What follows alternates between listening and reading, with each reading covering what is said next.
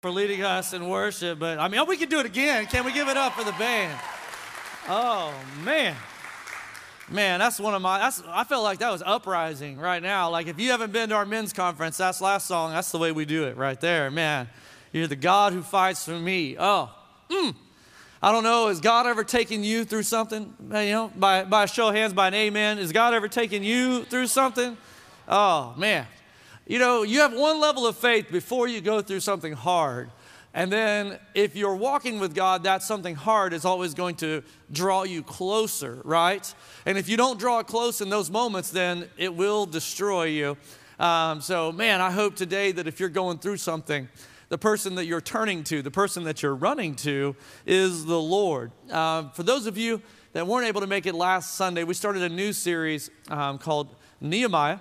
And we're just walking through Nehemiah, and we're going to do some summations. But if you don't know his story, he's an Old Testament figure. Once the Jerusalem had fallen and had been destroyed by the Babylonians, they were taken off into captivity for 70 years. And during that time, Nehemiah was born, and God had prompted this other fellow named Ezra to go back and build the temple. And now that the temple is built, the outer walls have to be reconstructed because they had been razed to the ground. And so Nehemiah was called, if you will, spiritually, to go do that project. And last week we made note that he was not a prophet. You know, he was not a priest.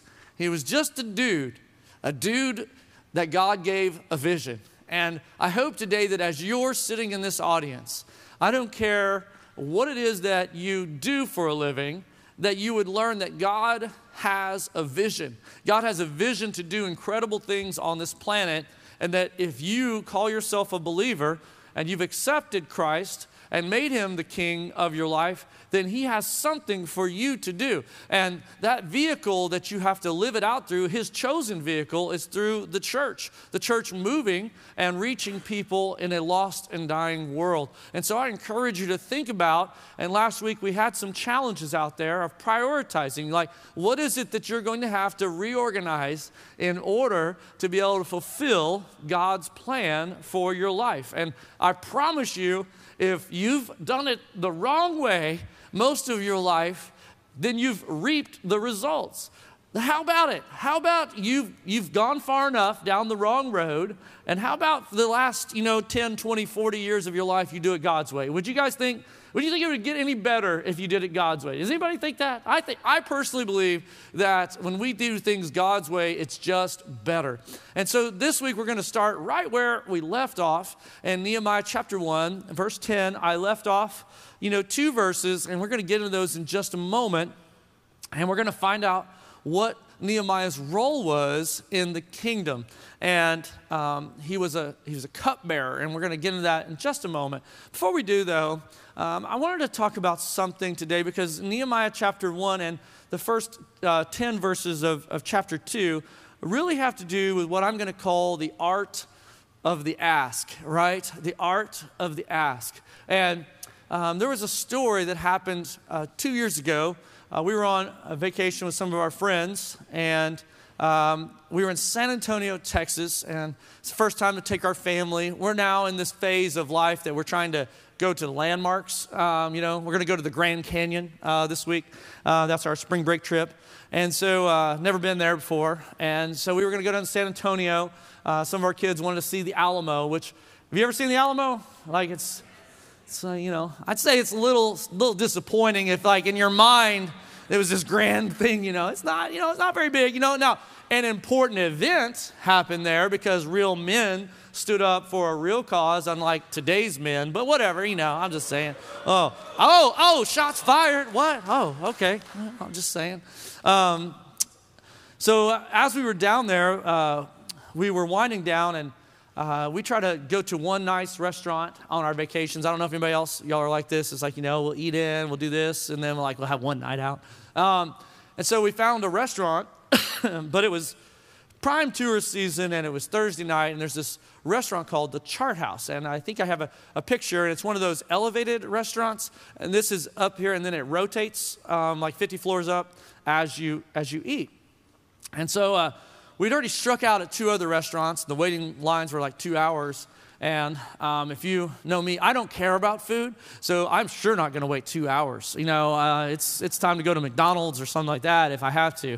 And so we called this place, and now this became a challenge for my personality because they said it was a wait time was 3 hours. And I was like, no, I don't know about that. And so I've always tried to reinforce to my kids that people are going to tell you no, like a lot in life. And just because they say no, you'll find that oftentimes they don't mean no. And the church said, oh man, sometimes like someone's going to tell you no. Like you want to come to church with me? No, that's all right. And well, if you just let it go at that, sell them on it. Hey, I tell you what, why don't we go? I'll take you and the family down here to this restaurant. Afterwards, we'll make a day of it. Well, now all of a sudden it's an event. And like they're not going to turn you down for a free dinner, right? You're saying, are you going to sell them Jesus on a free dinner? I'm like, yes. Anything just short of sin and you can sell them on Jesus? I say yes, okay? But that's just my philosophy. I think Jesus didn't say anything, whatever. So we went over there to this restaurant. It's pouring down rain. We are not dressed for a nice place because this was spur of the moment. So we got our shorts and we're sweaty from running around in San Antonio, which is like humidity 700. And so like I was still, my back was still an issue. And so I asked Titus and Kennedy, which is our daughter-in-law, to run in and ask. Now, Titus was, I think, 17 at this point, and maybe 18, and not a lot of world experience, let's say. And then Kennedy, my daughter-in-law, is the opposite of the average born in the sense that she's real quiet, you know, and she's not offensive to anyone. She don't share a loud opinion, you know. And I don't know why we sent those soldiers in, right? And so they go running down this long corridor into this restaurant, and they go in and ask at the bottom level, and they call me up, and they're like, no, Dad, they said it's 3 hours, you know, and there's nothing they can do. And I was like, okay. I said, well, we'll go ahead and get in the elevator and go upstairs. And so they got in the elevator and they went upstairs. And he's like, Dad, he goes, there's a lot of open tables. And I was like, right. I said, they have reservations. And so I was like, just wait 1 second. So I got the rest of the fam. We went inside, and I went over to the bottom lobby, and I'm like, ma'am, what's the wait right now? And she's like, it's 3 hours. And I was like, 3 hours? I was like, really? I was like, well, I guess it is Thursday night, and it's, you know, busy tourist season. I was like, but my son, my oldest son, the guy who was leading worship up here, I said, it's his anniversary, and they really wanted to go to your restaurant. Like, this is our first time to experience San Antonio, and my wife and our family, this is our first family vacation since they've been married. And I said, and like, what better way to take this in than to be sitting up there and like rotating around and celebrating with them this first year. I mean, I don't know if you've ever been married, but like the first year, you know, it's kind of like the brightest, but it's also sometimes the most challenging because you're getting to know one another. And we would love it. It would make my wife, his mom, so happy if she could celebrate this moment with them. And I don't know what we can do here. And I know that your hand is forced because you have all these reservations. But could you just put us on the list and we'll go up there and we'll just kind of see how it goes. And like, yes, sir, we can do that. Yes, sir, we'd love to do that. So got in the elevator, 52 floors. Okay. Get up there, Titus and Kennedy are sitting there. I was like, did you get us a table? And she's like, and Titus goes into like challenge mode. He's like, I think we just go sit down at the table. I just think, what are they going to do? What are they going to do? And I'm like, just calm down. But I do love that attitude. And so I walked over to the hostess desk at the top. And I said, I don't know if they had called from downstairs. Tim Bourne, I was like, you know, we had a party of 6, and I just didn't know where we were at. And like, Mr. Bourne? Yeah, your table's going to be ready for you right now. I look over at them, I'm like, Kennedy's still like,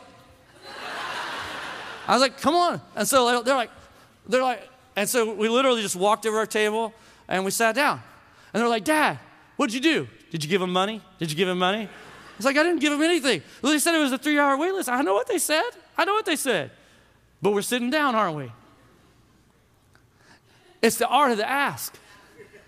Do you think how I asked made a difference when the little girl downstairs called the little people upstairs? Do you think that made a difference? Because I didn't do anything. I just ask. I just ask a certain way. Do you think if you send 4 people in to ask that you'll get the same result? No. No, there'll be someone that gets a no and they stop. There'll be someone that hears how difficult it is and they'll stop.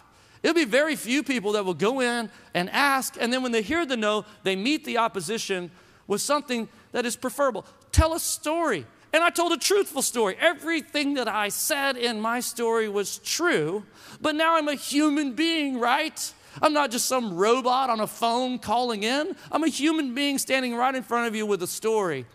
And you know what a lot of people will do? They want to help, because we live in America, right? And we live in Texas, right?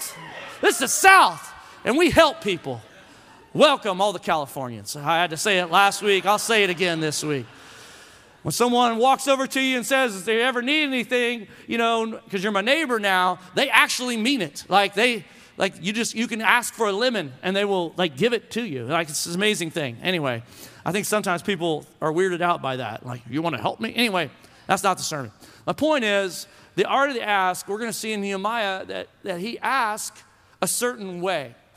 And you have some areas in your life that you need to learn how to ask.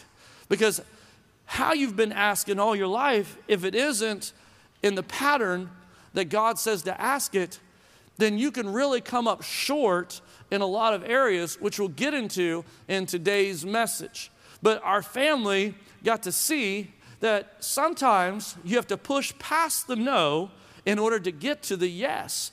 And if you would ask differently, you could get a different result. And I promise you, if you would pass that lesson on to your children, that will help them immensely in life. And so today, are y'all ready to get into it? You ready to get into it? The title of the sermon this morning is You Have Not, because you ask not. Yeah, buddy, yeah. Oh, we're going to get it. Oh, ready. Get ready at the end. It's going to get hard at the end. It's going to be fun for a while, then it's going to get hard. Anyway, Nehemiah chapter 1, verse 10, where we left off. I want you to try to count the number of yours and the number of servants in these 2 verses, okay? I think you're going to find 10 yours and 5 servants in these 2 verses. And then I'm going to ask you a question, who do you belong to, all right? And so let's read this together. It says, they are your servants. This is Nehemiah's prayer as he's getting ready to go before the king. He says, they are your servants and your people who you redeemed by your great strength and your mighty hand.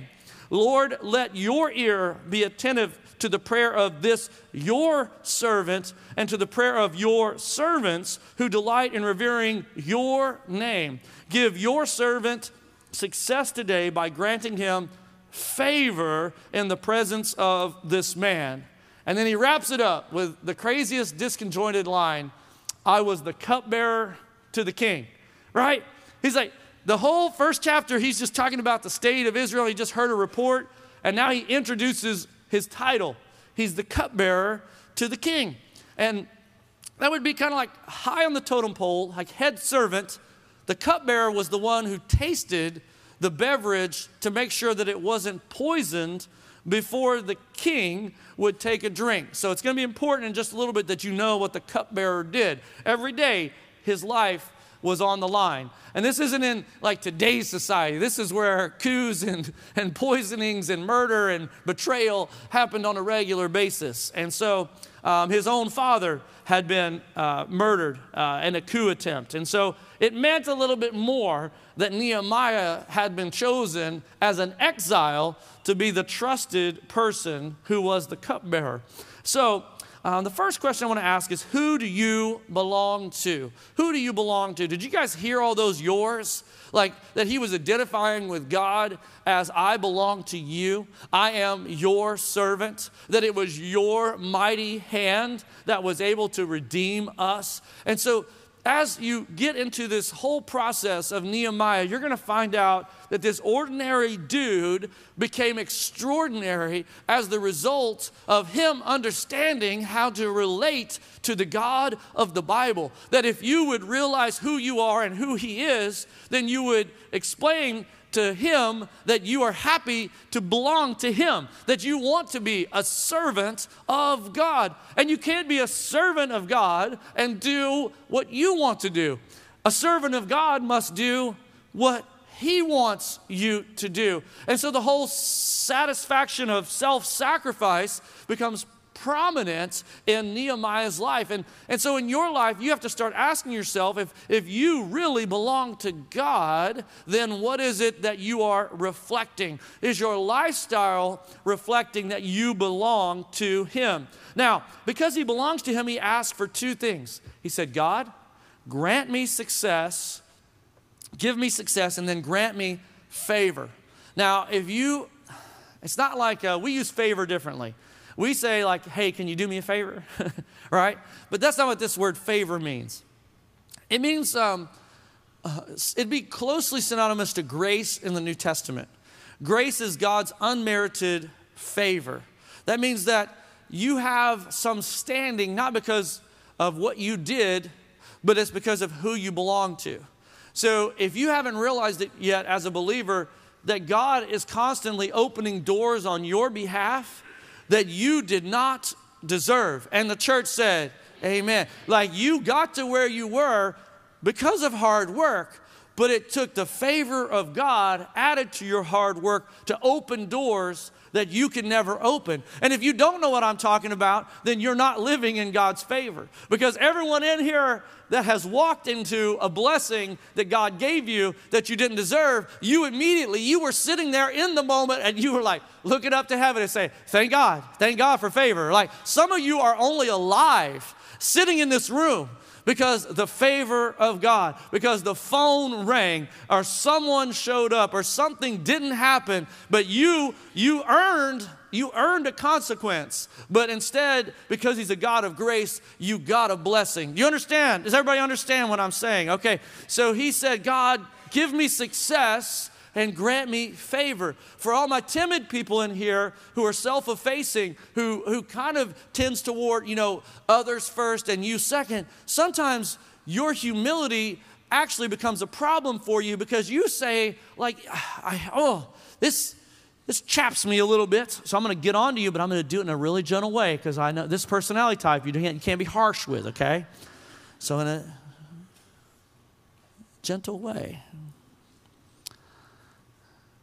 If you are unwilling to ask for God's favor and his success on behalf of your family, then that's selfish. That's selfish.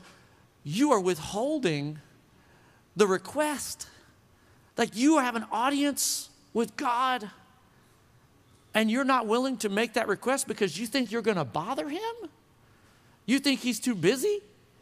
You think that God is like a waitress that is in the weeds with 7 tables and your prayer request comes up and he's like, oh, well, you know what? I gotta get to that one. He's God. He's God. Wouldn't it be terrible if all of this favor and blessing was possible, but you have not because you... That's a verse in the Bible. If y'all didn't know, that's James 4:2. So we're going to try to get, you have not because you... Okay. There's nothing wrong with asking for favor for God, especially not to consume for yourself. You're asking for favor on your life so that you can make an impact for the kingdom of God. God, give me favor in my business so that I can give more, because I can employ more, so I can have more influence for your kingdom. But don't take the blessing that he's given you and then consume it for yourself. He finishes up, he said, I was the cupbearer to the king. Oh, man. Here's my favorite phrase of the day. It doesn't matter what you do. What matters is who you belong to, okay? It doesn't matter what you do. Because some of you are going to say, well, how can I have influence? I'm just a blank, right? I'm just a blank. I'm just a person. I'm a lawyer. We got a plumber. I saw an actuary over there. I see a coach sitting back there. Coach T, I see you. I see a person who does HR in the room. We got a person who does, Paul, he's a salesman for like space laser engineering stuff. But then he's like a seminary professor also. So, he's doing a little bit, I don't know. But sometimes we might be tempted to think that I'm not Jesus, I'm not the Apostle Peter, I'm not Elijah of the Old Testament. Somehow I can't have influence because of who I am. But if you would really lean into whose you are, right? Then it doesn't matter what you do. It matters most who you belong to. And then you could be freed from so much preoccupation. Why don't we let God worry about the destination and you worry about today, right? Because some of you are so consumed with the destination that you are of no use to God today because you're so thinking about tomorrow. And there's not saying there's not long-range planning. Yes, long-range plan. Yeah, fine. What is your 5-year plan? What is your 10-year plan? But here's the truth, and you'll realize this. It's good to have a plan, but it's probably not going to go the way that you planned. And are you open to God interjecting and interrupting because you trust more that God's going to get you to your divine destiny rather than your best? Would you rather have God's best or rather have your best? And God says, sufficient is the day, the worries thereof. In other words, today has so much to focus on. Quit worrying about tomorrow. Be God's best in your life today. You understand what I'm saying? So whenever we're thinking about that, I think that a lot of times we get worried because we say to ourselves, like, it's not going as fast as I wanted it to. Like Coach Spann, he's just taking over a brand new program, Panther Creek Baseball. And he's got to build it from the ground up. And doesn't get any seniors that are like advanced players, he's got to, from the ground up. He knows going in, like, we're probably going to lose some games. So if he was preoccupied with winning every game, wouldn't take the job. He would lose the opportunity because he was too consumed with the future. But if you could lock in today and say, today I'm going to make my team the best it could be today, then eventually I will get to the destination that God has me for that. But some of you are so preoccupied with where it's going to go, and you think you know where it's going to go. And let's just be honest. Some of you are Debbie Downers. Like, you are just always thinking the worst. Like, how is God the God of your life? Like the one you swore allegiance to and put your hands like in eternity. And you're sitting over there always thinking negative. Like, that's just crazy to me that believers could be so pessimistic, right? Like, in the name of Jesus, your attitude's wrong, right? Look at that. Look at that. Receive that. You elbow your spouse if that's them, like, right? I'm not even going to look. Just give them, in the name of Jesus, quit being a negative Nelly. I was cupbearer to the king. I'm not worried about the destination. Nehemiah said, I'm worried about right now, today. God, I'm praying on behalf of your people because I know with your mighty hand, with your desire, God, that you could do the greatest thing. I was cupbearer to the king. It's almost, do you guys feel some pride in that? Like, it's like, some of you, like, what do you do for that? I was cupbearer to the king. Man, if you can't be excited about where you're at right now, even if I gave you what you believe you wanted, I promise you, you'd be the same negative person. If you can't manage the money you have right now, and I give you more, bro, I'm telling you, you'll be right back where you are. God says you need to be worried about today. You don't even know if you have tomorrow. How worried were you about today when you woke up? Man, I hope today that before we get to the end of this message, that you'd be excited about where you're at, knowing that God's got your destination already picked out. He already has the reservation. And it may look like there's a 3-hour wait, but one day you're going to walk in and His favor has already gone before you. Are you ready? Are you ready? Be faithful today, and God will be faithful tomorrow. In the New Testament, Paul gave Timothy some advice. He said, I know whom I have believed, and I am persuaded that he is able to keep that which I've committed to him against that day of judgment, against the day of trouble, against whatever should come against me. He also said, I have learned whatsoever state I am therewith to be content. So I want you to start thinking about that. Are you persuaded that God is able to get you to the destination that you can say, I'm going to be consumed with today, following God today, and that no matter what, if I'm the cupbearer, if I'm the lowliest on the totem pole, because if you walk into a restaurant and you see a waiter walk over with a nice bottle of wine, you say to yourself, oh, look at that. He's the servant. And you say, oh, look at that table. They're the served. And so in your mind, the power position is the one seated. But in the kingdom, the power position is the one serving. And so I just want to ask you, how's your serve? How's your serve this morning? Do you have any serve in your life? Because you might be the one seated at the table, but that's not the graduation. That's the beginning. Whenever you start your walk of faith, you stay seated in the crowd. But if you want to graduate in your faith walk, at some point you got to get in the serving game. Man, the serving game is the greatest game. The goat in heaven will be the one who served the most. And so I'm just trying to get you there. I'm trying to get you to goat status. And so it says in Nehemiah chapter 2, we'll continue on. We made it to chapter 2. We're 15 minutes in. You guys ready? Oh, it's going to be hard. In the month of Nisan, in the 20th year of King Artaxerxes, when wine was brought before him, I took the wine and I gave it to the king. I had not been sad in his presence before. You just let it marinate. Just let it marinate. I had not been sad in his presence before. That's going to be so good.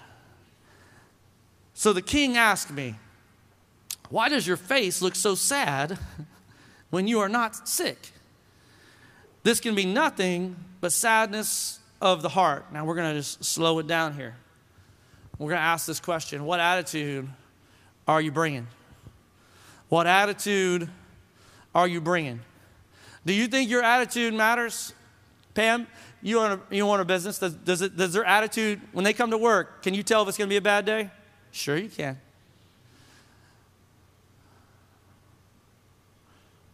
Coach Span, can you tell it's going to be a good day or a bad day when the players walk out of the locker room on the field? Yeah. Do you know that, by the way, we talk about y'all? When we go back there backstage in between the reflection time, we talk about y'all. Like, I know I brought it, but that crowd, dead crowd. Dead crowd. They weren't ready. The worship team comes out, like, dude, we were just giving it all. The God who fights for me.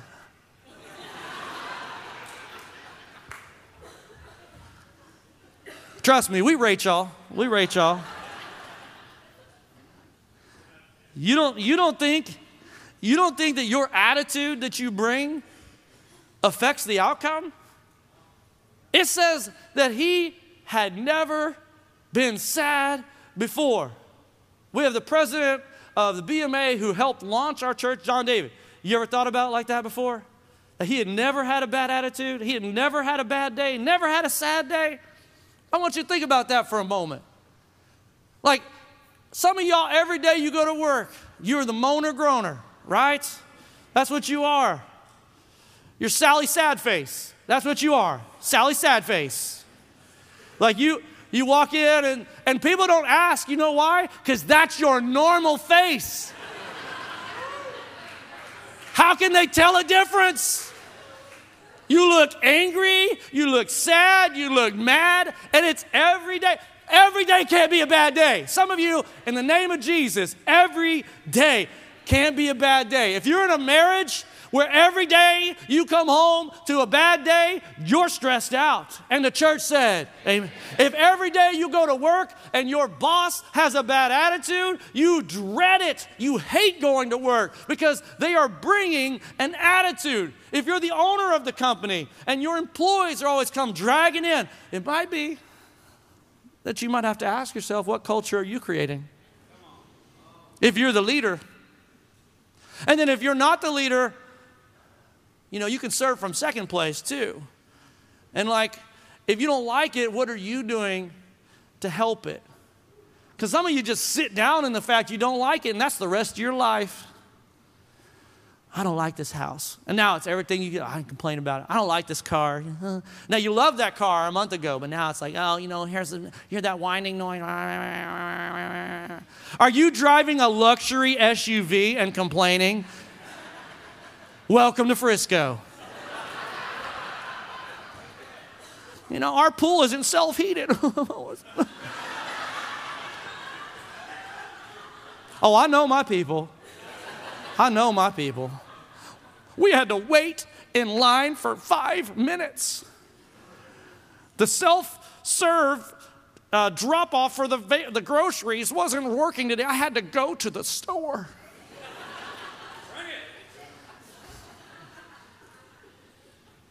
What attitude are you bringing? Now, you think that Nehemiah was never sad? You think he was never mad? No. So what must he have had?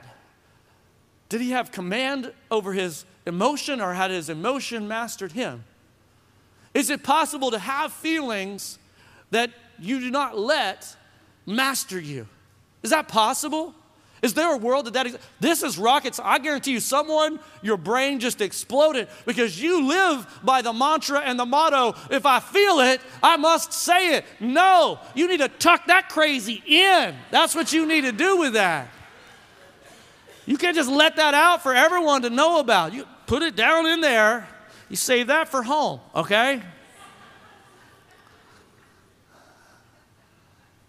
Somehow Nehemiah has served his way to second to the king as the cupbearer, and God has put him in a position, and now his attitude has given him the opportunity for the ask. You see, Nehemiah had been doing his best every day, and now that something was off, there was incredible contrast. Because he had never been sad before. I just want you to know your attitude. Oh man, what attitude are you bringing? Because if you're bringing a bad attitude to your relationships, if you're bringing a bad attitude to your marriage, if you're bringing a bad attitude in your parenting, if you're bringing a bad attitude to your school, some of you knuckleheads in here, let me talk to them. Where are the teenagers? Raise all your hands if you're a teenager in here. All right. Okay. Hey, because you look like you might have a problem, all right? Old school, you know, we didn't wear hats to church. You're lucky. You're lucky this is good church. This is Genesis Metro. We don't care how a person looks on the outside. We're just caring about the inside. You know what I'm saying? And so if you go to school and you sit there and you don't even listen, you say, well, I'm not being bad compared to Jackwagon Johnny over there. That's not the comparison. The comparison is to your best. And you don't even listen. You don't even listen. You don't even take notes. How are you supposed to be doing your best and you don't even write something down? Don't tell me that you're trying to do your best. How are you going to retain it? Are you Rain Man? Are you going to be able to remember it? Because like some of y'all, I could ask you, like, I used to do this game. When I was in the Baptist church, we used to like shake hands on the way out. And they were like, oh, Pastor Tim, that was the greatest sermon ever. I say, oh, what was your favorite part? Blank. Blank. Don't tell me you want to be the greatest in your faith and you don't even write anything down? Or are you going to go back and watch it later and take notes?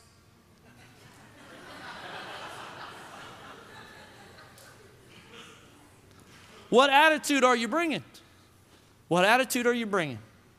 If I told you there was going to be a test at the end of today's service, and if you got 10 questions right, I'd give you $1 million. You'd be writing everything down. You'd be writing everything down. What I'm going to give you is worth more than $1 million. Every single Sunday, worth more than $1 million. I'm just saying, you might want to take notes. You might want to take notes. Note takers are world changers. That's what they say. Anyway. Verse 2b, I was very much afraid because the king noticed. But I said to the king, may the king live forever. The art of the ask. The art of the ask. You better bring something positive before you get to the negative. Does everybody understand that? All my salespeople in the room, you better bring something positive before you bring something negative. May the king live forever. Now it takes a drastic turn. Why should my face not look sad when the city where my ancestors are buried lies in ruins and its gates have been destroyed by fire? Then the king said to me, oh, here it is. What did he ask for? Success and favor when he went before the man. And now, because Nehemiah has prepared, God has provided. Verse 4 says, what is it you want? We're just going to say, what do you want? What do you want? What do you want? Oh man, all those days of serving led to the opportunity of a lifetime to ask. And now the king, who is the most powerful person, is asking him, what do you want? Now that seems like a great opportunity, but some of you, oh man, you might fumble when someone asks you what you want. 1 Peter 3:15 says this, always be prepared to give an answer to any man who asks you according to the hope that is inside of you. So when some people ask you about your faith, when someone challenges you, when someone, presents a favor opportunity before you, have you prepared? Have you prepared? Are you walking with him enough that you're prepared so that you even know that God has provided this opportunity? And so here they were. And you'll see that there's an inseparable link between vision and provision, right? That if you don't have a vision for your life that is divinely inspired, then how would God get his provision to your vision? Shouldn't it be his vision? You understand what I'm saying? It's not your vision that matters.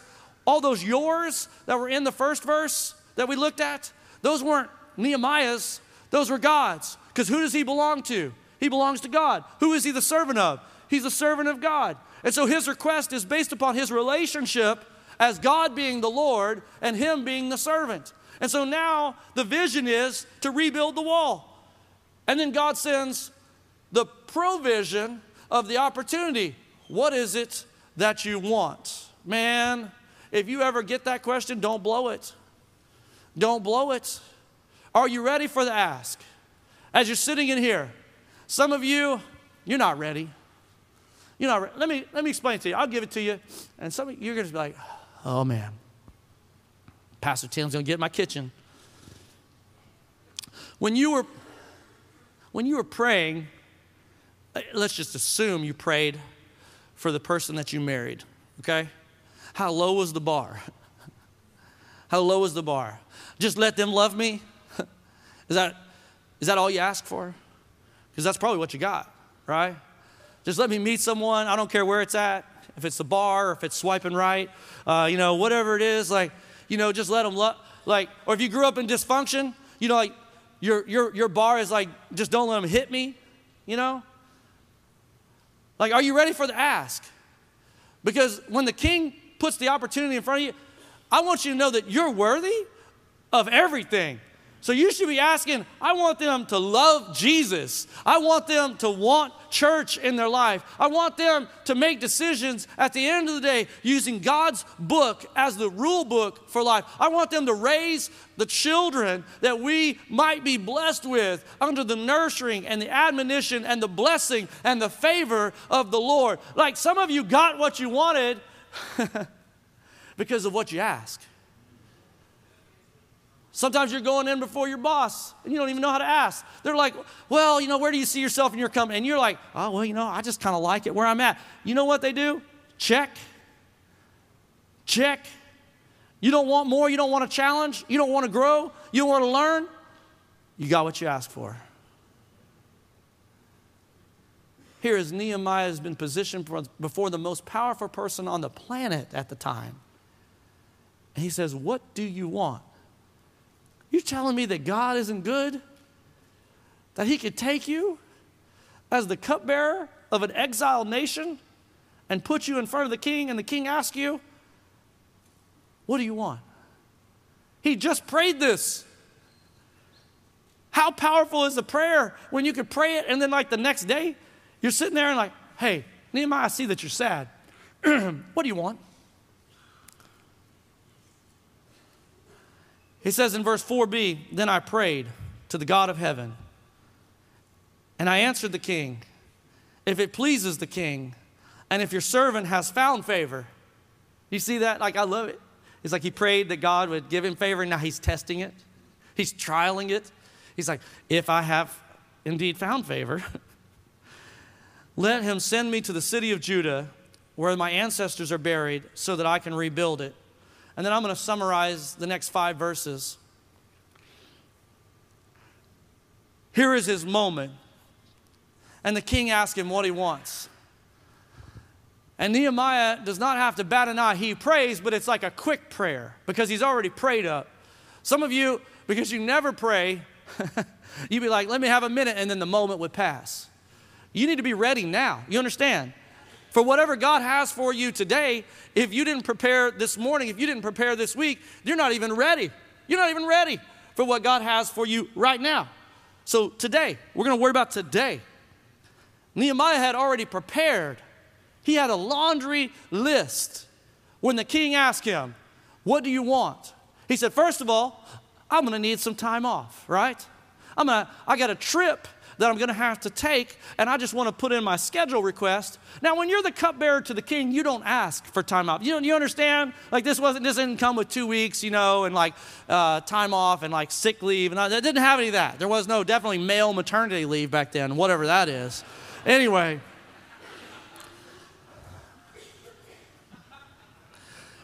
So anyway, he says, I'm going to need some time off. And it says that he was sitting before the queen and the king, and he's like, well, okay, and what else? He's like, okay, I'm going to need some timber, all right? We're going to rebuild a wall. Like, it's not a small wall. This is a giant, like a wall around Frisco. Just imagine that.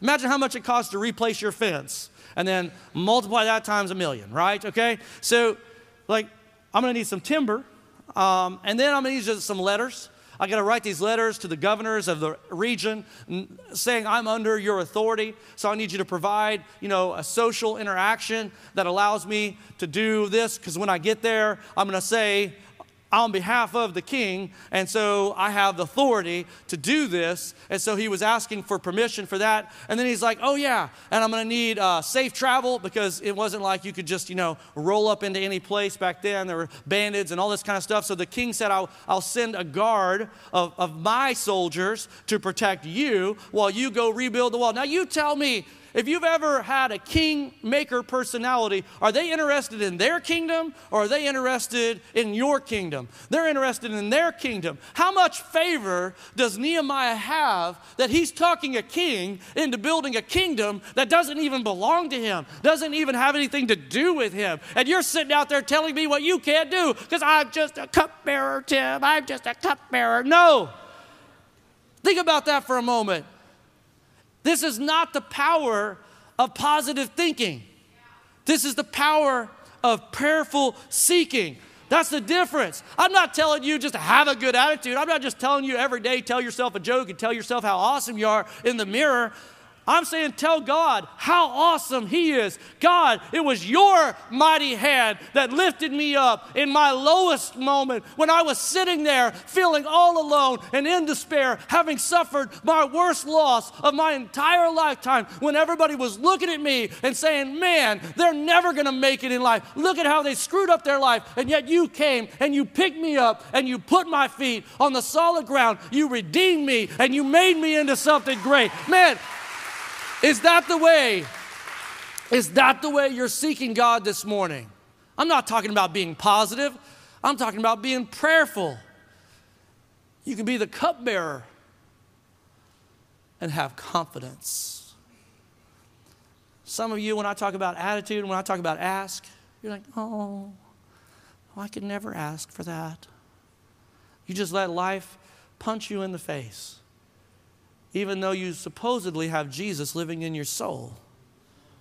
The same Jesus that Paul exclaimed, I know whom I have believed and persuaded that He is able.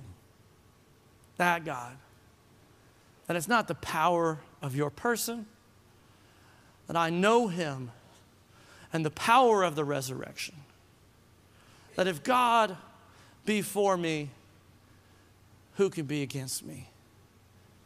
Is that the way you approach your ask? Or do you walk in there timid? Do you walk in there fearful? Because the measure of a man has put you at a lower lot in life. So you walk around accepting the measure of a man, when God has thought so well of you that He sent His only begotten Son to die on a cross. That the best gift that's ever been given was given for you. And you've received that, and you've become a child of the King. Now understand this.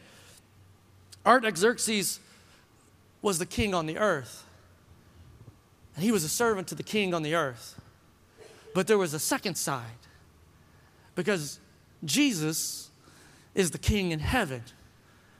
And somehow in the New Testament, I think it says that one day every knee is going to bow to the name that is in heaven, that the world would know that Jesus Christ is the king. Artaxerxes, you may be the king on earth, but I have a king that's in heaven. He's the King of kings, that He's the Lord of lords, and that every knee is going to bow. And so may I serve you on this earth, but I don't really serve you, I serve Him. And if the servant is the greatest, even though it appears that you are above me, I am indeed above you, because the favor of God is on my life. It doesn't matter what you think, it doesn't matter what you say, because God has got me. The destination is already decided. I'm just worried about right now answering this question today. And the church said, amen. Oh boy.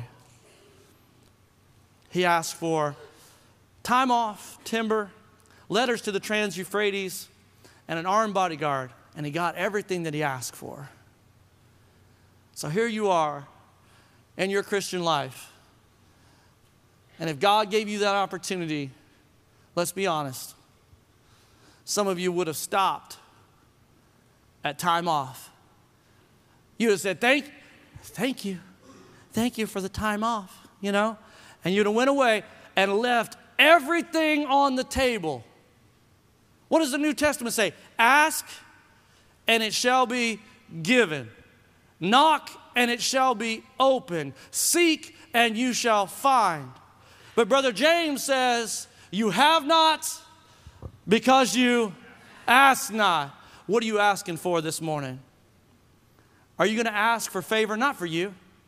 What if you were asking for favor every week for 3330? That it wouldn't be about building your house, it'd be about building His house.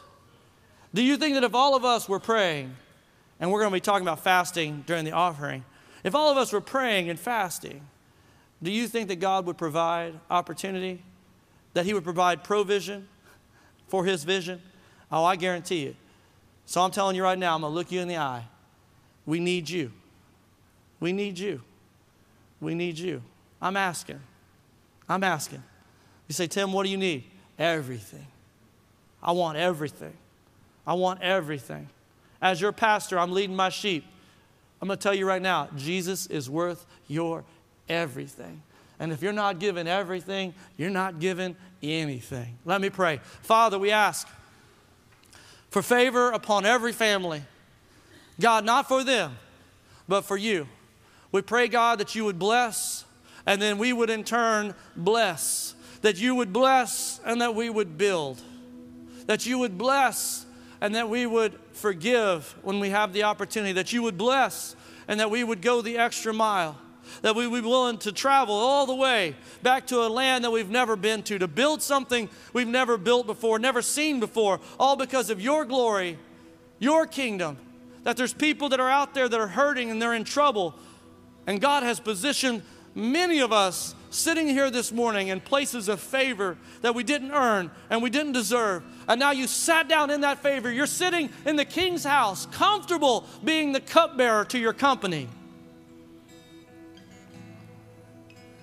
And God's saying, what about my house? What about my house? Do you think I blessed you with all that to not build my house? Oh, let's don't get it twisted. All those yours in that first verse, I think for many believers has turned to my's. Because you belong to you. And you belong to what you want to do and what you want for your life. As a believer, I'm informing you. You've given up that right. And now it's God, whatever you want, wherever you're going to take me, whatever you want me to do, whatever you want me to give, whoever you want me to share with, God, I'll do it. Because I prayed that dangerous prayer. God, grant me success and give me favor. You pray that today and He opens up a door for you. Oh, you better walk through it. You be ready for that ask. I was sitting up with my family in that rotating restaurant. And I said, you remember this day. You remember this day that God gives you favor in situations that you don't even deserve. Life lessons are all around us. Some of you have not because you asked not. You want to get your kid back? You want the prodigal to return home? Well, you better be asking. You want to get your marriage back together? You better be asking. You want your company to make it through the winter? You better be asking. We're going to give you an opportunity to worship with us. And let this song be your prayer request. Would you stand?